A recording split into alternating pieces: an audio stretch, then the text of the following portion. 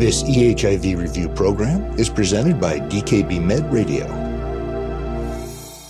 I think the most important task of the provider here is to validate the challenge and to help the patient think through their options with a real focus on not being too black and white about disclosure. We need to help patients realize this is a lifelong process and their stance can change across people, places, and time.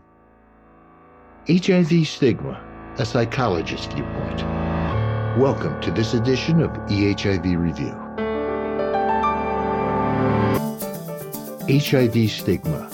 It harms the mind and it hurts the body. It engenders shame and fear of being different, being the other. It creates anxiety, pessimism, and doubt.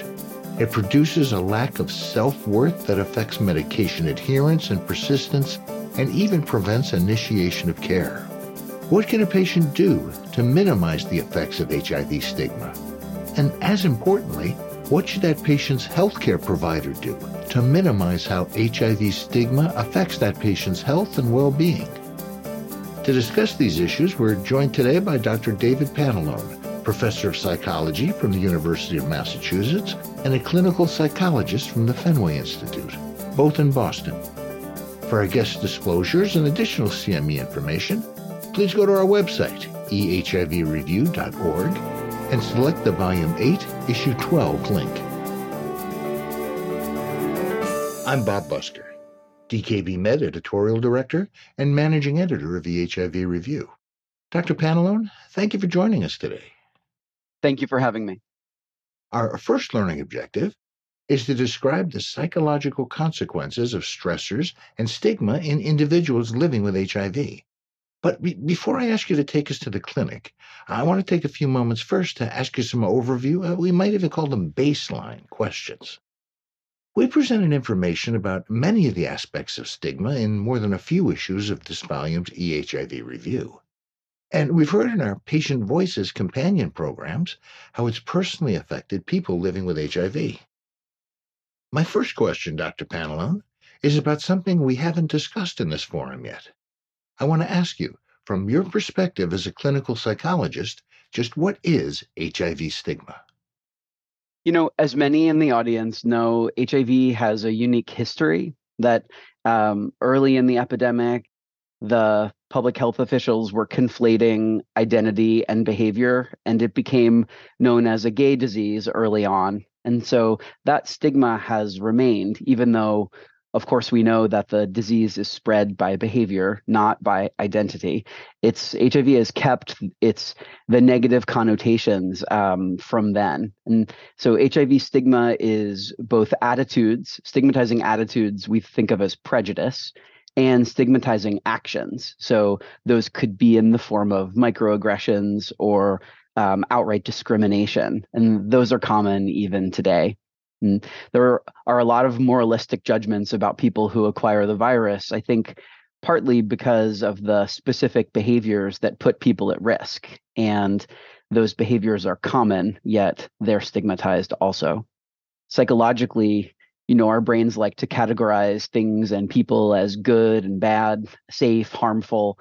And this is a time when those mental shortcuts are really harmful to people. Thank you, Doctor. To continue our overview perspective, our learning objective focuses on the psychological consequences of people living with HIV stigma. Dr. Pantalone, if you would please describe some of those consequences for us. You know, there are a lot, unfortunately. One of the primary consequences of HIV stigma is internalized stigma. So where folks are exposed to those societal messages and those experiences so frequently that they end up believing those messages, even a little, and then it can grow. And that stigma is related to mental health problems that folks can develop later.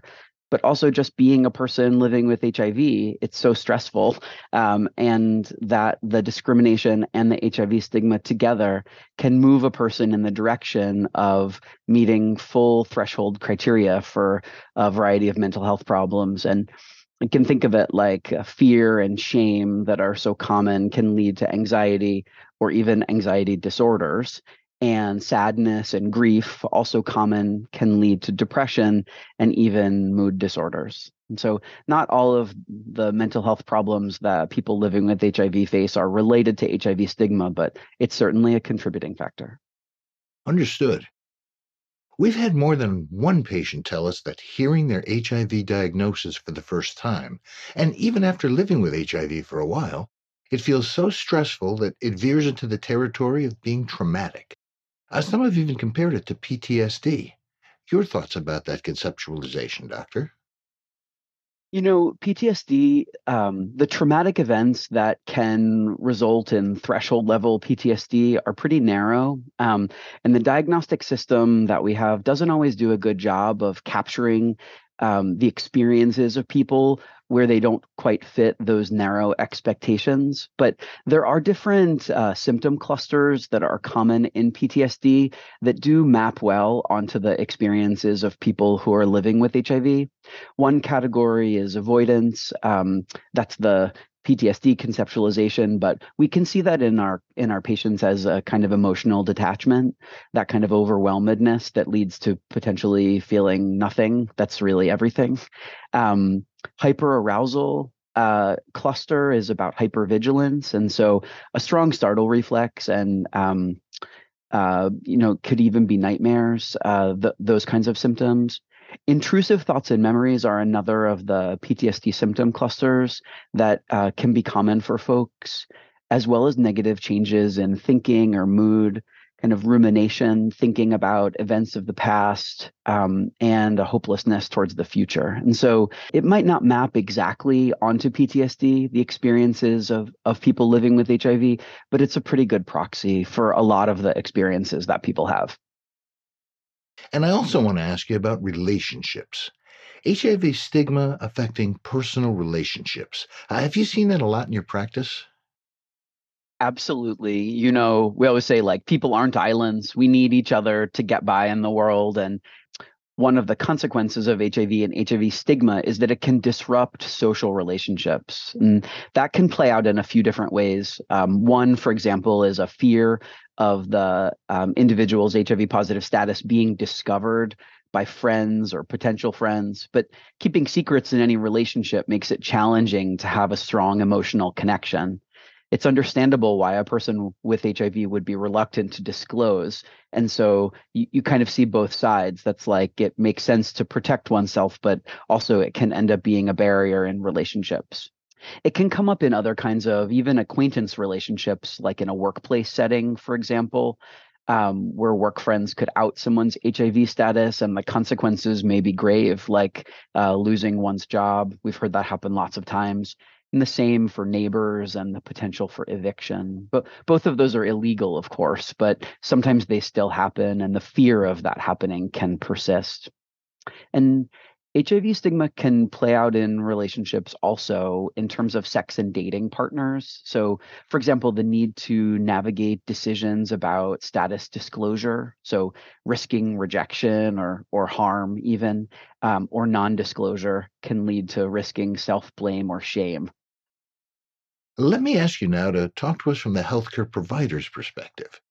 What are some of the elements of living with or coping with HIV stigma that providers could and probably should discuss with their patients? A lot of people who are living with HIV have other stressors in their lives, including other devalued identities. And for example, one of the studies that my colleagues and I have worked on together is a coping with discrimination intervention. And in order to make that intervention, we worked with HIV positive, sexual minority Black men. And the study is called Still Climbing. And in our study, we talked with the men in qualitative work early on about what the stressors were that were most upsetting to them, and then how they coped with those stressors. And what we learned was really interesting about how the men could talk at length about all of the coping strategies that they had related to racism, but how when it came to discrimination or microaggressions based on sexual orientation or based on HIV status, the men had a difficult time kind of translating those skills from one stressor to the other. And so in our work, we've taken on this concept, this psychological concept of skills generalization. So having skills that show up in one domain and being able to have people utilize them in a different domain. And so in a lot of our work, we actually haven't really had to teach folks anything because they have the skills. It's about helping them to notice in what contexts they could use those skills and strengthening those skills so that patients can use them even in times of high distress. And so that's something that providers could certainly do. I know a lot of folks might not feel comfortable teaching coping skills in the context of their healthcare visits, but asking questions that help patients to see that they have skills that they might be able to use that they maybe aren't using in this context that are working for them really well in another. Well, thank you, Doctor, for bringing us that comprehensive overview about HIV stigma. Let's refocus now on how that information might work in the clinic. So, if you would please, Dr. Pantalone, take us to a patient situation. So let's picture working in the clinic, a 25-year-old Black, gay identified cisgender man who's living with HIV. And he comes in for a 6-month follow-up at the HIV clinic where we're working. And he reports to us that he's been adjusting well to taking his medications, and he's been adjusting to thinking of himself as a person who's living with the virus. But he's seeking your support about conflict that he feels internally about disclosing his HIV status in any setting or in multiple settings because of a fear of being mistreated. Fear of disclosing his HIV status in any setting or in multiple settings. What specifics did he provide? So for this patient, he's talking about different settings. So for example, in his family context, with friends and colleagues, with dating and sex partners, and then acquaintances from various places. So work, school, neighbors, that kind of thing. And in the clinic, he presents to you how? I'd say that he presents with a pretty common conundrum that we see related to HIV status, but even in the sexual orientation literature, where less disclosure may mean fewer chances for being discriminated against by another person, but more internalized stress. And then more disclosure that can lead to more discrimination. And so he presents kind of classically with this not sure where to land for different contexts on that on that balance. You painted a pretty vivid picture of this patient's dilemma, Doctor. How would you advise a provider to help a patient like this navigate those stresses and fears? I think it's so important to validate the dilemma overall. I think so much of what can happen when folks, especially when folks are newly diagnosed, and I'm sure lots of our listeners have had this experience, is that people may not know, our patients may not know anyone else who's living with HIV. And so they just feel like they're the only person who's going through this set of challenges at that time. And so I think it's so important to validate the dilemma, validate the stress that comes with the dilemma, and the need to make a determination about disclosing that comes up multiple times every day. I think sometimes in the literature related to sexual orientation and coming out, we say coming out is a process because there's the kind of acceptance for oneself, but then every new person we meet is a new opportunity to make a decision about whether to come out, about sexual orientation or HIV status or not, and then to live with the consequences of that decision. And so I think also providers can help our patients to framing a discussion as investigating the pros and cons of disclosing to different people in different contexts at different times. And I think the timing is the element that so often we have to remind patients about. That's like, it doesn't have to be now. They don't have to tell everyone all at once. And they could start with a trusted person who they suspect will have a positive and supportive reaction to get practice in disclosing and trying to make sure that our patients see that this is a time in which a kind of hard and fast rule about always disclosing or never disclosing probably is going to make more stress than it relieves. And so, my advice is be strategic, kind of dip your toes in, choose people, times, and places that are most likely to yield a positive result, and then accept that some amount of basic education of other people is likely going to be needed at some point. Um, and just remember that fear comes from ignorance, and that so often negative reactions that we experience from those kinds of disclosures are based on an irrational fear that comes from a lack of knowledge. Oh, very informative discussion, Doctor. Thank you. Let's summarize what we've been talking about in light of our learning objective. Describe the psychological consequences of stressors and stigma in individuals living with HIV. What are the most important points you'd want our learners to remember? I'd say first, HIV is a unique disease because of the way that it's transmitted through behaviors that are common yet stigmatized, and because of its unique history as initially impacting only marginalized groups. Two, I would say for many people who are living with the virus, there are intrapersonal consequences. So within themselves, like mental health symptoms and internalized stigma that are very common. Three, I would say there are also interpersonal consequences, so between people, such as the perpetual tension between disclosure and the risk of harm that comes with that, and on the other side, concealment and the additional stress that comes from that. I'd say four, coping skills that are used to manage responses to other stressors could be useful for addressing HIV stigma when it comes up in people's lives. And then finally, five, when patients disclose their HIV stigma experiences, the in the moment healthcare provider response is really important for developing trust and communicating validation and care.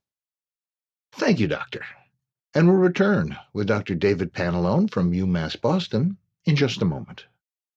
It really is a very simple question. You're seeing me, CEU credits. Have you got all that you need? Because they're still available without charge from eHIV Review. It's the information you need to improve patient outcomes, combined with how that new information can be applied to clinical practice.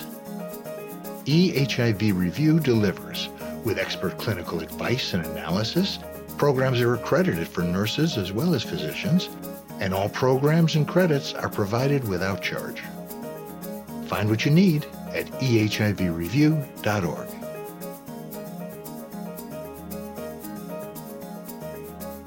Welcome back to our eHIV Review program. We've been speaking with Dr. David Panalone, professor of psychology at UMass Boston and an affiliated investigator at the Fenway Institute, about the psychological consequences of stigma in individuals living with HIV. Let's turn now to our second learning objective. Discuss the challenges in developing successful stigma reduction interventions in individuals living with HIV. So if you would please, Dr. Panalone, take us to the clinic with a patient scenario. Here we have a newly diagnosed 45-year-old white transgender woman who's presenting to the clinic for the first time. She's tearful, describes feeling upset after checking in at the front desk because the clerk was rude to her. And she wonders aloud in the meeting whether the person may hold negative views about people living with HIV or about trans people or both. This is something we've heard from participants in our Patient Voices programs. Almost all of them, they've had an episode of feeling mistreated or disrespected, not by their direct provider, but by some other part of that provider's healthcare system. This is very common. We hear it from a lot of patients also, and I hear it from my provider colleagues as well. So how should the provider respond? What's your advice in this situation? We can have the initial impulse either to defend our colleague or to try and investigate the circumstances of the interaction, seemingly to say to the person, no, that wasn't what happened. But I think that's really not the best tactic. I think, honestly, the most important thing we can do is not to disagree with or invalidate the patient. When they report to you an experience like that, it's a critical moment in your relationship and in their healthcare journey. And so This is a person who goes through their life being discriminated against for one or more identities, maybe every day. And if they're showing you their vulnerability and they're implicitly asking you to respond, um, you didn't see the interaction, and so you don't know what really happened, but it almost doesn't even matter. And so if you know who the staff member is or you don't know who it is, again, that also doesn't really matter. I think even if the patient were to say, what's your opinion? Was this discrimination or not? Really, what matters is us thinking to ourselves, what does this patient need right now? What are they asking for implicitly by telling me about this experience? Okay, so what is it you think this patient needs? Kindness, compassion, understanding, validation. And I think the provider should approach the interaction with curiosity. Curiosity. How so?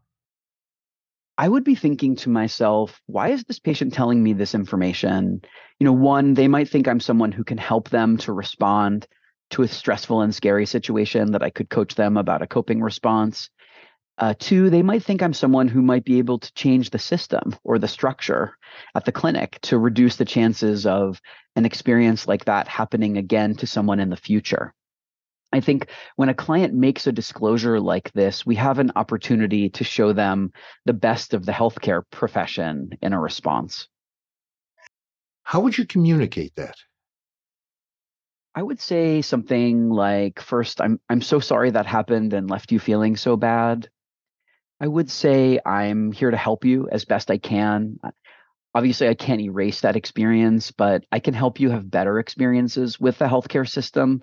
I want to make sure that you see there are lots of us who respect and celebrate you for all of your identities. And I would say, to the patient, if you want, we can talk about ways that I could follow up with that person or with my colleague who oversees the staffing and training of staff. That if they're comfortable with me following up on their report, I would want to be able to make sure to do my part to make sure it doesn't happen again. That's the opposite of who we want to be as a clinic and as a healthcare system. Understood. So, what would you actually do about this front desk situation? It depends on a lot of factors, not the least of which is whether this is a pattern that I've heard about before and whether the patient expresses a comfort with me intervening on their behalf to the specific staff person they interacted with. But generally, I would want to suggest additional training for frontline staff, would want to reinforce the importance of recognizing the vulnerability of our patients as they come to the clinic for services.